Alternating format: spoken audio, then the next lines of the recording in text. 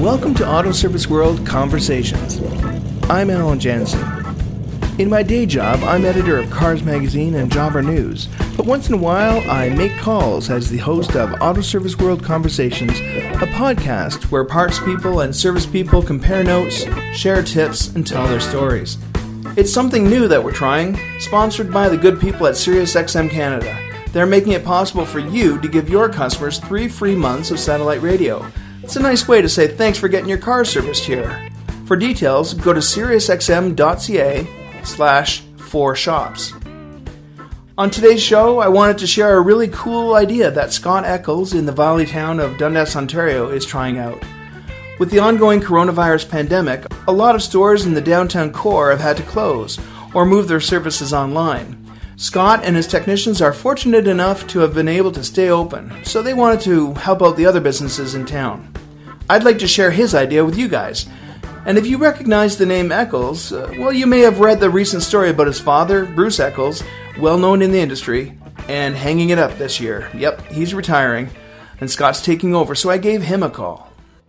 Hi, Scott. It's Alan Jansen calling from Cars Magazine. How you doing? I'm good. You? Good. You got a second? I do.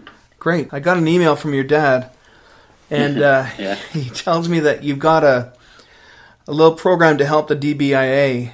Do you mind if I ask you a few questions about that? Yeah. So, first of all, you're open. Yes, we are open. How's that going? That's okay. We're not as rolling as you normally do with winter tires coming off, but I would still say we're steady. Mm-hmm. We have a table outside where the key drop happens, so they don't have to come into the office. Right. Okay, that's good. We've eliminated the office entirely, so there's no furniture in it at all. Anyways, if someone comes in, they can't sit down. And then people are given the opportunity to use pay over the phone. So in theory, they never even have to come into the building. Yeah. And we have one general helper, I would say, disinfects or wipes down every car that comes in. So your car gets dropped off, I clean the keys go to him, he goes to the car, wipes down all the exterior door handles, interior door handles, dash, radio, shifter knob, steering wheel, anything we're touching, glove box. Obviously, techs are all wearing gloves and have their own wipes. And then when the tech's done with it, we wipe the whole thing down again. And then staffing-wise, I had one tech who wasn't comfortable, so he got laid off. I got one tech who got a regular everyday cold, but that freaks people out, so he got a 2-week holiday. Yeah. And a high-risk person who's in office, so I told her that she needs to be home until this thing gets sorted. It's in her best interest. And I laid my 2 drivers off because we took the cars off the road. So that's what we're doing here. Are people coming to you, or are you calling them and saying, hey, it's time for your tire change, we can still do it, would you like us to set that up? Currently, they're just booking appointments and showing up. Like they're doing it all on their own. Are you surprised that they're still making appointments? Yes and no. Some people are pretty oblivious or choose not to take this seriously still. But for the most part, I think people, they still think like they're in a routine. Let me ask you a difficult question.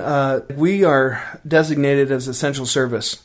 But I think that's really so that we can keep trucks on the road, emergency vehicles, and first responders. Do you prioritize those people and those vehicles, or do you take anything that comes in? Well, I agree. I think the idea was to keep the people that need the cars on the road.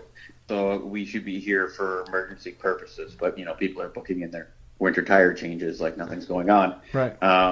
So we're still servicing who are calling appointments. We do become picky when, say, the elderly that have made appointments and they don't go anywhere, and we know they don't. We're trying to push them to, just you're okay to, not come in. We're trying to keep them from wandering into public. Got it. Because they don't seem to be real understanding of the situation. Yeah. I've heard some people criticize our industry saying the point is for people to stay home. It's one thing for you guys to work on emergency vehicles, but regular people shouldn't be getting their cars done anyway. If people want to throw us under the bus because they don't think we should be working on cars and people should stay inside, they can throw out the 80% of the businesses that are still open and running in some capacity should all be closed. Yeah.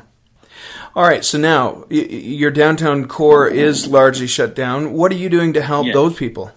So I had this idea of who in this area is able to be doing something different and who is completely affected by this and has to shutter their doors. Yeah. And I contacted 9 or 10 businesses, and I bought like $100 gift cards, $100 worth of gift cards to every one of them. So like probably over like 7 to 10 days, I'll give 2-3 away every day. It'll just be in the morning.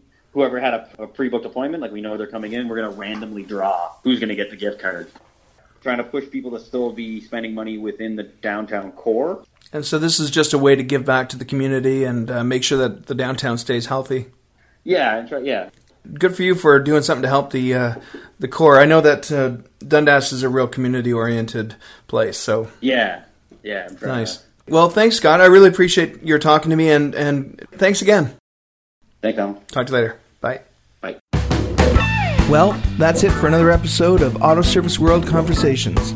If you have any thoughts on what we should be talking about, or if you've got something you'd like to share with the automotive repair and service industry in Canada, send me an email, alan@newcom.ca. Thanks to SiriusXM for sponsoring this podcast, and thank you for listening. I'm Alan Jansen. See you next time.